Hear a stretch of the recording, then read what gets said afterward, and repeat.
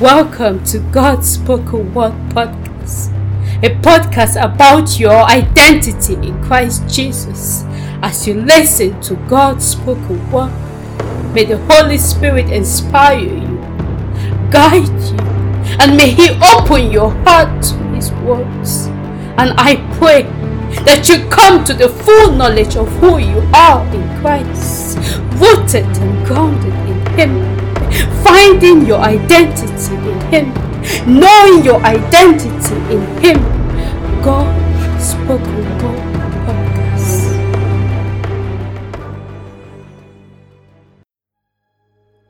The more you search, the more you will find me. Finding me not because I was gone, finding me in different dimensions. For I am multifaceted. I am that I am. I am Jehovah. The Lord is our Savior. I am self-existent, omnipotent, omniscient, omnipresent. I am whole and perfect. I am holy, eternal, merciful, full of grace, just, lovely, forgiving. I am your Lord, your Father, and your friend. I am light. I do not suspend any of my attributes to exercise another.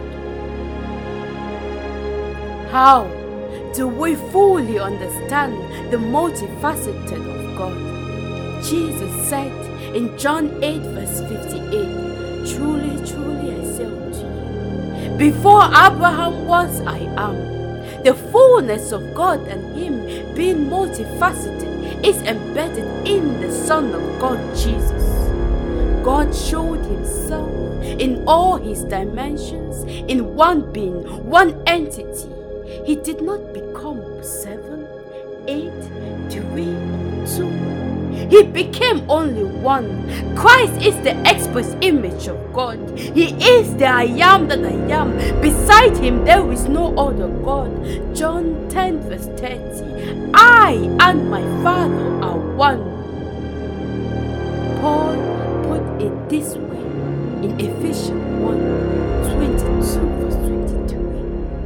And He has put all things under His feet, and has appointed Him the universe and supreme head of the church, a headship exercised throughout the church, which is His body, the fullness of Him who fills all in all. For in that body lives the full measure of Him who makes everything complete, and who fills everything everywhere with Himself.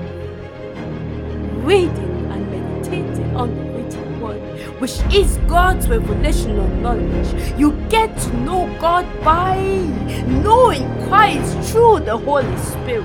It is the Spirit of God who reveals God's word, God's purpose, and God's plan.